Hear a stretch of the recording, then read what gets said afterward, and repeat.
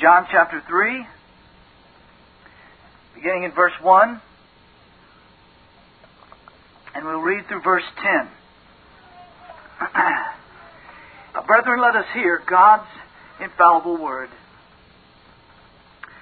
There was a man of the Pharisees named Nicodemus, a ruler of the Jews. The same came to Jesus by night, and said unto him, Rabbi, we know that thou art a teacher come from God. For no man can do these miracles that thou doest, except God be with him. Jesus answered and said unto him, Verily, verily, I say unto thee, except a man be born again, he cannot see the kingdom of God. Nicodemus saith unto him, How can a man be born when he is old? Can he enter the second time into his mother's womb and be born? Jesus answered, Verily, verily, I say unto thee, except a man be born of water and of the Spirit, he cannot enter into the kingdom of God. That which is born of the flesh is flesh, and that which is born of the Spirit is spirit. Marvel not that I said unto thee, Ye must be born again. The wind bloweth where it listeth, and thou hearest the sound thereof, but canst not tell whence it cometh, and whither it goeth. So is everyone that is born of the Spirit. Nicodemus answered and said unto him, How can these things be? Jesus answered and said unto him, Art thou a master of Israel, and knowest not these things? Amen. Well, in our last study, we considered Jesus' discussion with Nicodemus regarding the new birth. Now, during their dialogue, the Lord Jesus reproved Nicodemus with this question, found in verse 10, Art thou a master of Israel, and knowest not these things? As we pointed out last week, and as I say again to refresh our memories, there could be no sting in this statement unless this idea of a new birth, this idea of being born of water and spirit, were something taught in the Old Testament. Now, we must recognize that being born again is a doctrine found throughout all of Scripture. When I say that, I don't mean that in every portion of Scripture it is equally plain. And I certainly don't mean that as we see Scriptures unfold, that there are not greater shafts of light added from generation to generation as God unfolds His Word in the Holy Scriptures. So I'm certainly not saying that the new birth, as Jesus teaches it with this startling clarity that He gives to Nicodemus, was something immediately understood in the pages of the book of Genesis, or in Exodus or Leviticus. This is not my point in drawing our attention to this. Nevertheless, the idea of being cleansed and changed internally is something found very early in Scripture, and it is that which the Lord Jesus Christ is ultimately pointing to in these words. Nicodemus should have known this. In the plainest sense, it is a doctrine of the faith, a fundamental of the faith. There's no entering into God's kingdom except men be radically transformed.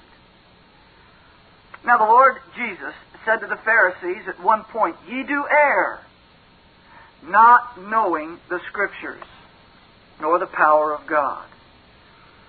Now, this was Nicodemus' plight. He did not know the Scriptures. Had you asked him, of course he would have told you that he did. He memorized Scripture, he studied Scripture, he discussed Scripture, and he taught Scripture. But he did not properly understand Scripture. Brethren,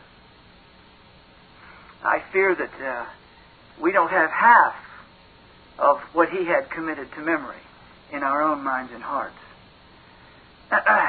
We had best not boast lest we as wild olive branches be broken off again as the natural branches of the tree were for their unbelief. Brethren, we must know the Word of God. We must give ourselves to the study and obedience to the Word of God. And we must go to God's Scriptures and plead for light and instruction so that we do not err, knowing not the Scriptures. And I tremble when I say those things to you, as I wrestle with my own lack of understanding of God's holy Word. Now, we return to this passage this evening, actually picking up where we left off. Our title this evening is Knowest Not These Things. Knowest not these things. We want to look at the new birth in the Old Testament. If we have time, we will go to the new birth in the New Testament. Some of you last week said to me, "Oh, you talked about Nicodemus not knowing, but you didn't get to the part where he should have known." And simply ran out of time. So we're picking up right there again this evening. Now, what is it that Nicodemus should have known? What are these things? That's what we want to know. Verse 10.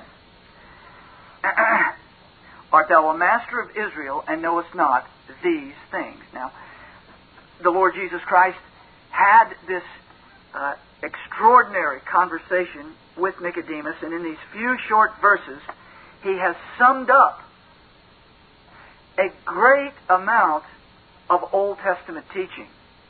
That is why he rebukes Nicodemus. The Lord Jesus, of course, could not be considered fair or righteous if he were simply pointing to baptism in the name of the Father and the Son and the Holy Ghost, which is what some people read here.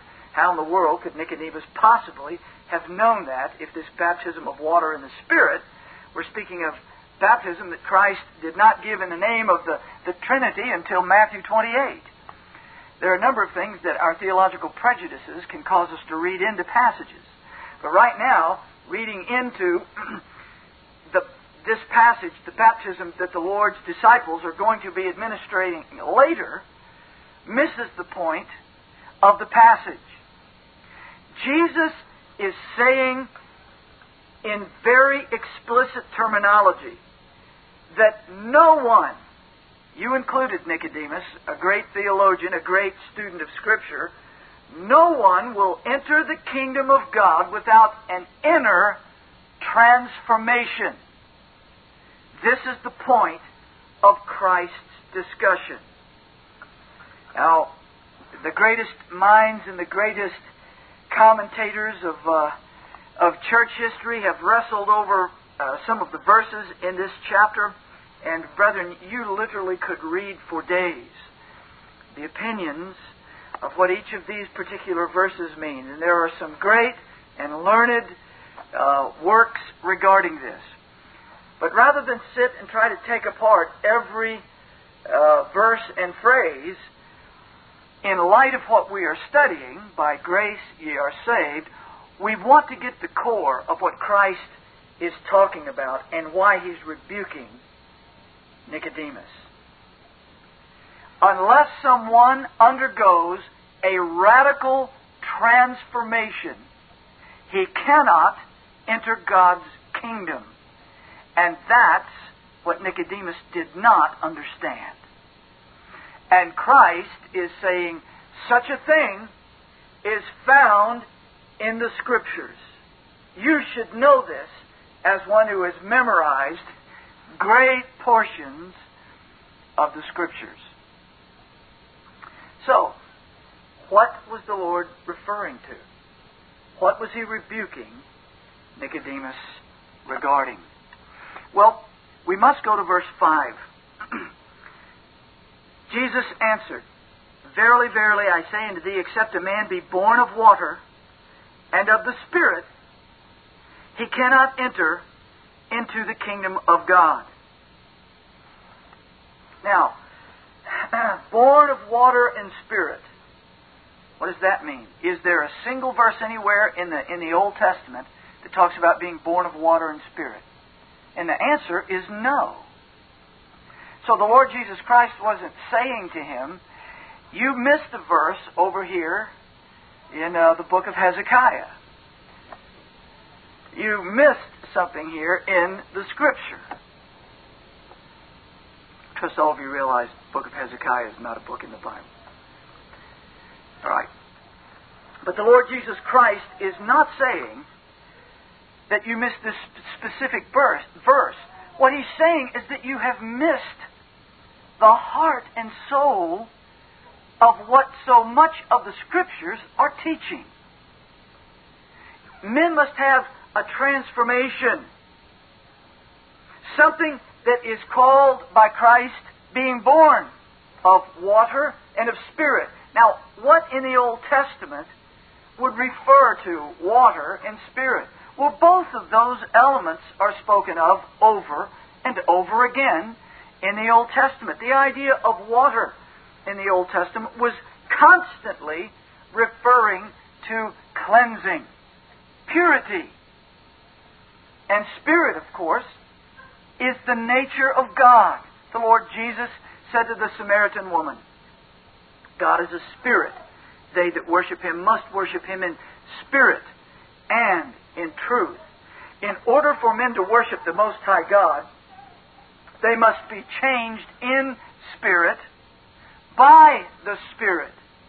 There are those that would say, verse 5, shouldn't have a capital S on the Spirit. What they would say is that Jesus is saying you must be born of water, of cleansing, and of Spirit, meaning your own spirit must be transformed, which is true. It's exactly the case. That's what happens in the new birth.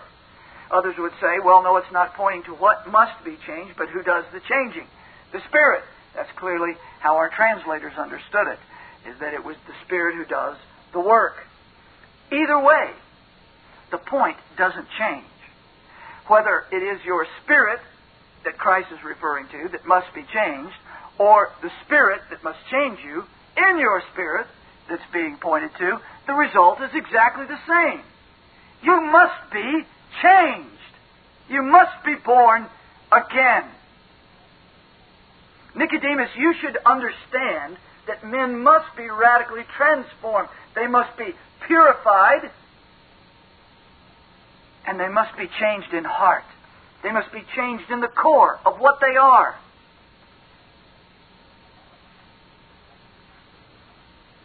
Let's go to Isaiah chapter 44.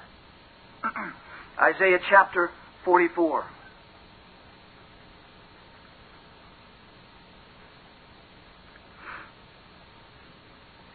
Verse 3. The prophet gives this great hope to Israel. For I will pour water upon him that is thirsty. I, God, will pour water upon him that is thirsty, and floods upon the dry ground.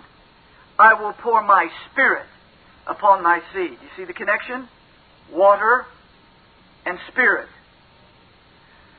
The Lord doesn't mean He's literally going to pour H2O upon them. He's saying, I'm going to do a cleansing work, a vivifying work, a life-giving work.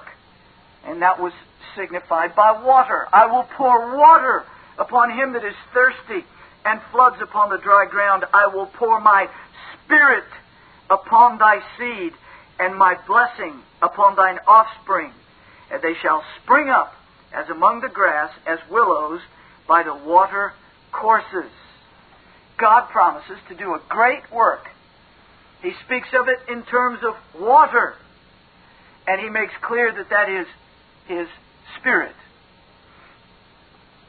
Isaiah chapter 32, verse 15 says, until the Spirit be poured upon us from on high, and the wilderness be a fruitful field, and the fruitful field be counted for a forest.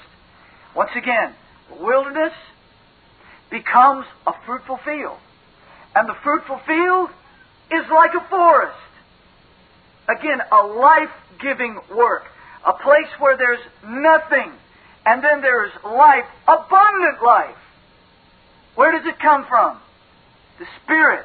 I will pour out my Spirit. Ezekiel 39, verse 29. Neither will I hide my face any more from them, for I have poured out my Spirit upon the house of Israel, saith the Lord God. Once again, what's the picture of the Spirit and the way it is given? Pouring, as we would pour water.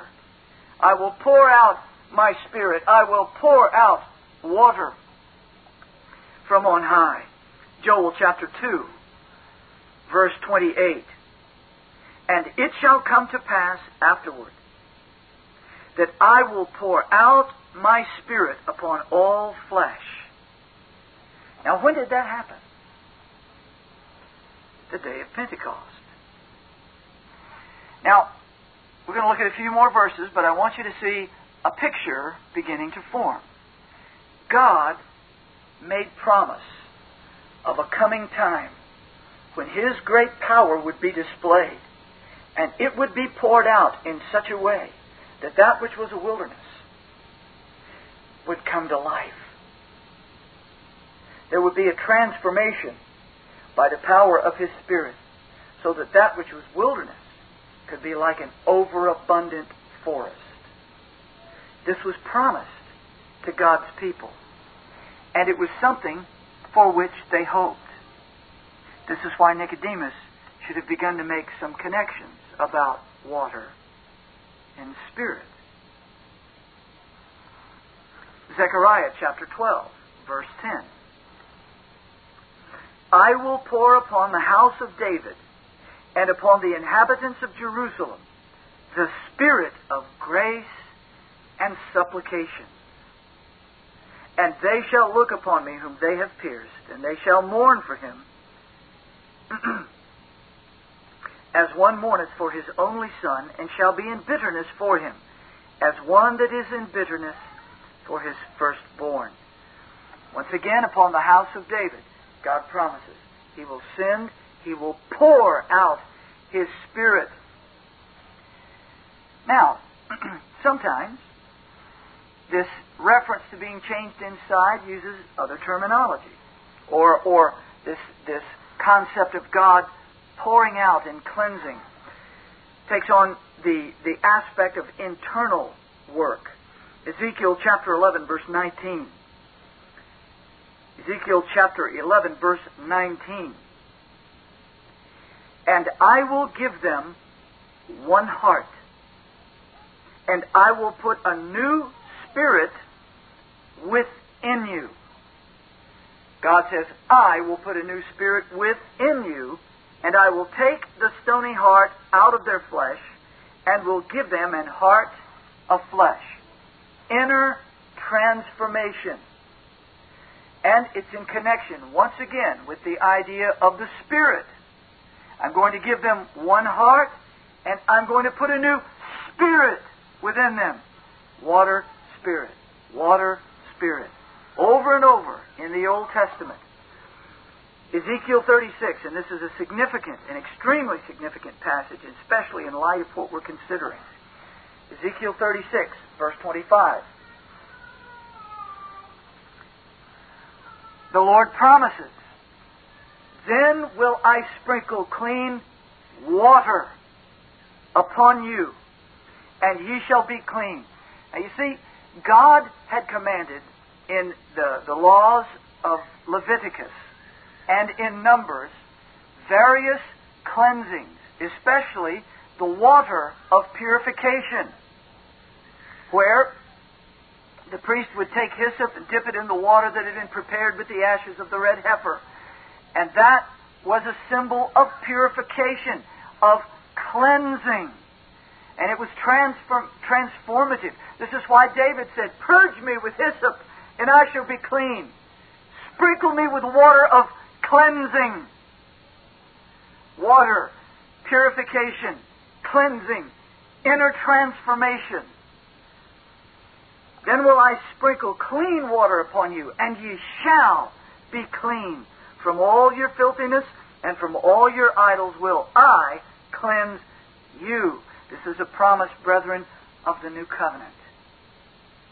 A new heart also will I give you. A new heart. And a new spirit will I put within you. And I will take away the stony heart out of your flesh, and I will give you an heart of flesh. And I will put my spirit within you, and cause you to walk in my statutes. And ye shall keep my judgments, and do them. Now this should go hand in hand with Jeremiah chapter 31. We're going to read chapter 24 first. Turn to Jeremiah 24, verse 7.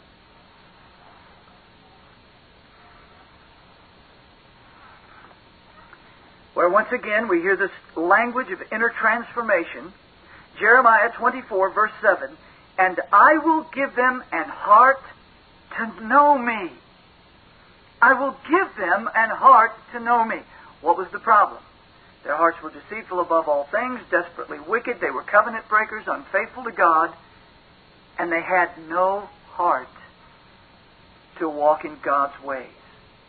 God says, in my mercy, I will give them what they must have. They cannot do it. I give it. I will give them an heart to know me. Inner transformation. That I am the Lord, and they shall be my people, and I will be their God. Covenant language. For they shall return unto me with the whole heart. He will give them an heart that will return to Him, and they will be His people. Jeremiah 31, verse 31.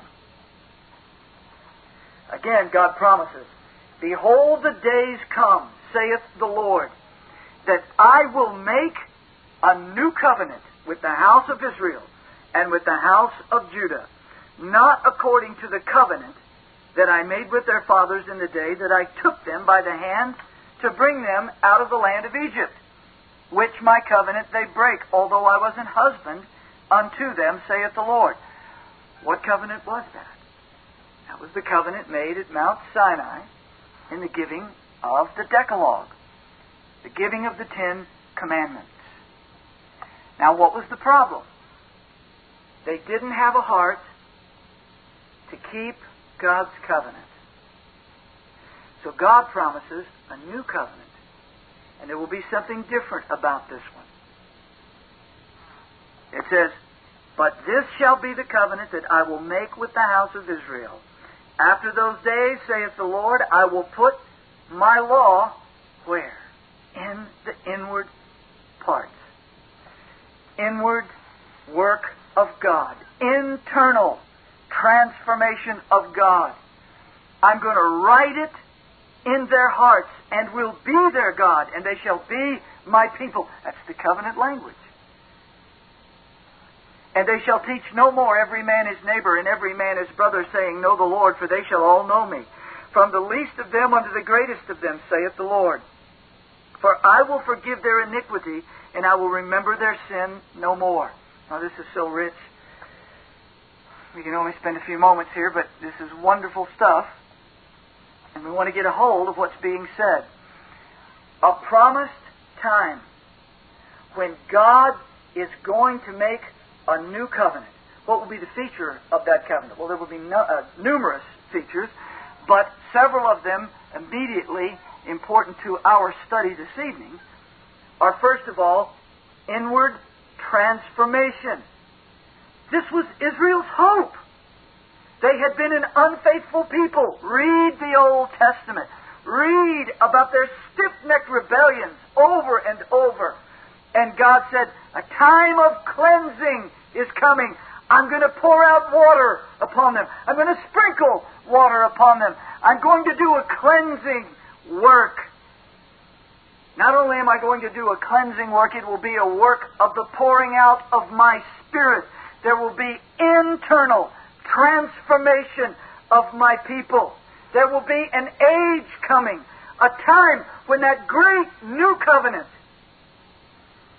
will be on the earth. This is what Jesus is announcing to Nicodemus, that he did not understand and should have. You're a great teacher come from God. Am I, Nicodemus? Well, then let's talk the Scriptures. Let's talk the promise of God. No one will see the kingdom, that great and glorious.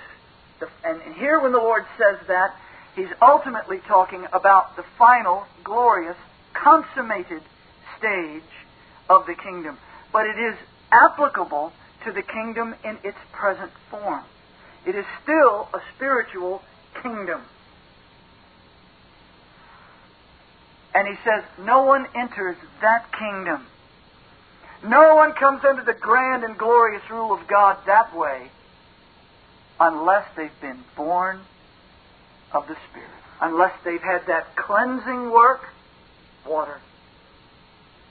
That inner transformation of their spirit or by the Spirit, either way.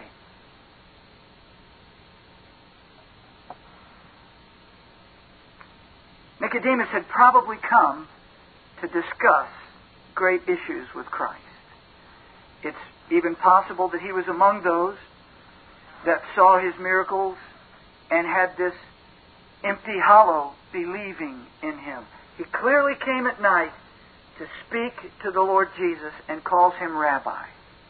And the Lord Jesus unfolds the promise of the old, the promises found in the Old Testament in just a few short sentences. Here's what this is all about, Nicodemus. Inner transformation and cleansing by God's work. Or no man will see God's kingdom. Nicodemus didn't understand it. And he didn't believe it. Brethren, do we believe it? Do you believe that you will not see God's kingdom except you be transformed by God's Spirit? This is the Word of God. The Lord Jesus Christ is saying, Nicodemus, the great hope lying in the bosom of the Old Covenant Scriptures, this glorious time to which God's people look, is inaugurated in my presence. And for people to enter into that kingdom that I'm bringing, they must be born again. You don't understand that? What are you teaching God's people? What He was teaching them was self-righteousness, not the cleansing, transforming power of a God who does what we cannot do for ourselves. Turn to Deuteronomy chapter 30, verse 6. Regeneration is also spoken of in another way. The new birth is spoken of with these terms. Deuteronomy 30, verse 6. And the Lord thy God will circumcise thine heart and the heart of thy seed, to love the Lord thy God with all thine heart and with all thy soul, that thou mayest live. And you see, there was a great issue. There was a great issue. We must all understand, brethren, that the faith found in the Scriptures is a faith of the heart. Externals mean nothing to God unless they issue forth from a heart that loves Him. A life that is outwardly conformed to all of the things that are commanded in Scripture, if that does not issue forth from a new heart, God detests it. This is a religion of the heart. Jesus summed up the whole Old Testament Scriptures. This is what they mean. Love the Lord thy God with all thy heart, thy soul, thy mind, and thy strength. And that was the one thing they could not do in themselves. And this is why the promise comes, the Lord will circumcise thine heart and the heart of thy seed, to love the Lord thy God with all thine heart and soul, that thou mayest live. You see, in Deuteronomy 10:16, God had commanded, circumcise therefore the foreskin of your heart, and be no more stiff-necked. The foreskin on the heart goes hand in hand with the stiff-neck. In other words, when we read that is a Hebraism. This foreskin of the heart means the cover that blocks the heart from receiving law. There's something covering over the heart that keeps the heart from receiving and loving God and His law. And God says, just as in that physical act of circumcision wherein my people are marked, and there is a removal of something that's blocking, a covering, there's something that covers your heart. And that must be removed. And He commands them, you do that. Because that's their responsibility. The thing is, they can't do that. In His mercy and His grace, He does it for them.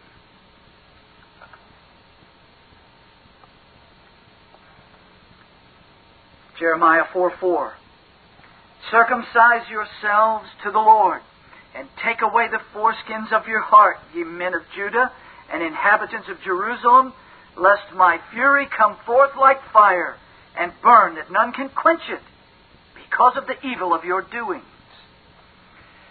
Well, once again, without getting lost in the details and all of those things, what is absolutely certain and what is clear is that even those rescued by God, so to speak, as the people were out of Egypt, except God do an inner transformation to them, they will not keep His covenant. They did not under the old covenant. And one of the glories and the promises for Israel and for us as grafted into them is the promise of that glorious change where God would cleanse and pour out His Spirit. And He did that. Nicodemus should have understood that men needed inner transformation, that they should be cleansed, that their hearts should be changed. This is why Jesus said, except a man be born of water and of the Spirit, unless the Father births him with cleansing power, transformative power, he'll never see the kingdom.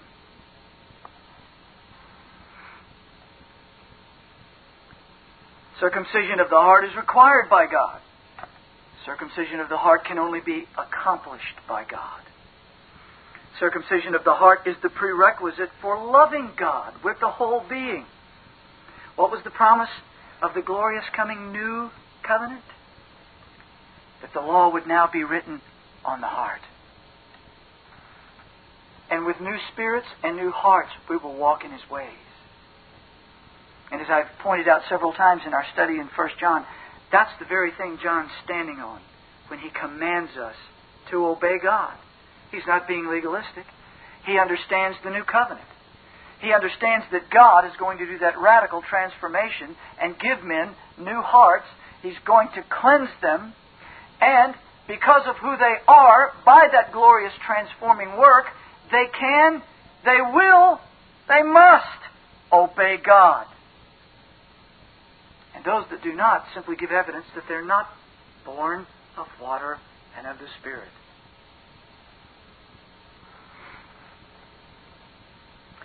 That is why Paul, once he was enlightened, himself, a Hebrew of the Hebrews, he was a Pharisee, he'd been taught the Scriptures. After God had performed a wonderful work upon him, he could write in Romans chapter 2, verse 29, He is a Jew which is one inwardly, And circumcision is that of the heart, in the Spirit, and not in the letter, whose praise is not of men but of God. Paul understood what Christ was teaching Nicodemus. Nicodemus didn't get it in John 3. It appears, I'm hopeful, by the progress of Nicodemus, though we only see him briefly in the rest of John's Gospel, that the Lord finally opened his heart. But that's another study. Paul understood it. What's he talking about? An inner transformation of the heart. That circumcision that was in the body was simply a symbol of what ultimately God would be doing in the new covenant in men's inner being. Transforming them so that He would have a race, a new age, a people who would walk in His law, who would walk in His commandments, rejoice in them, find them their liberty.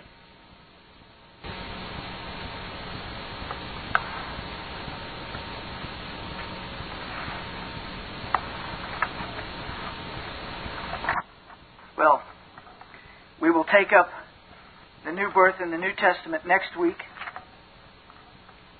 I will close with this one further passage from Paul.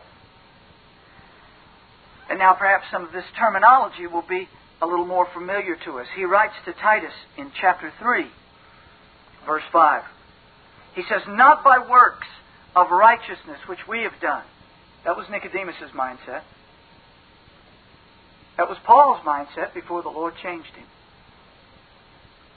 Not by works of righteousness which we have done, but according to His mercy. He's the one that does it. He saved us. And how did He do that?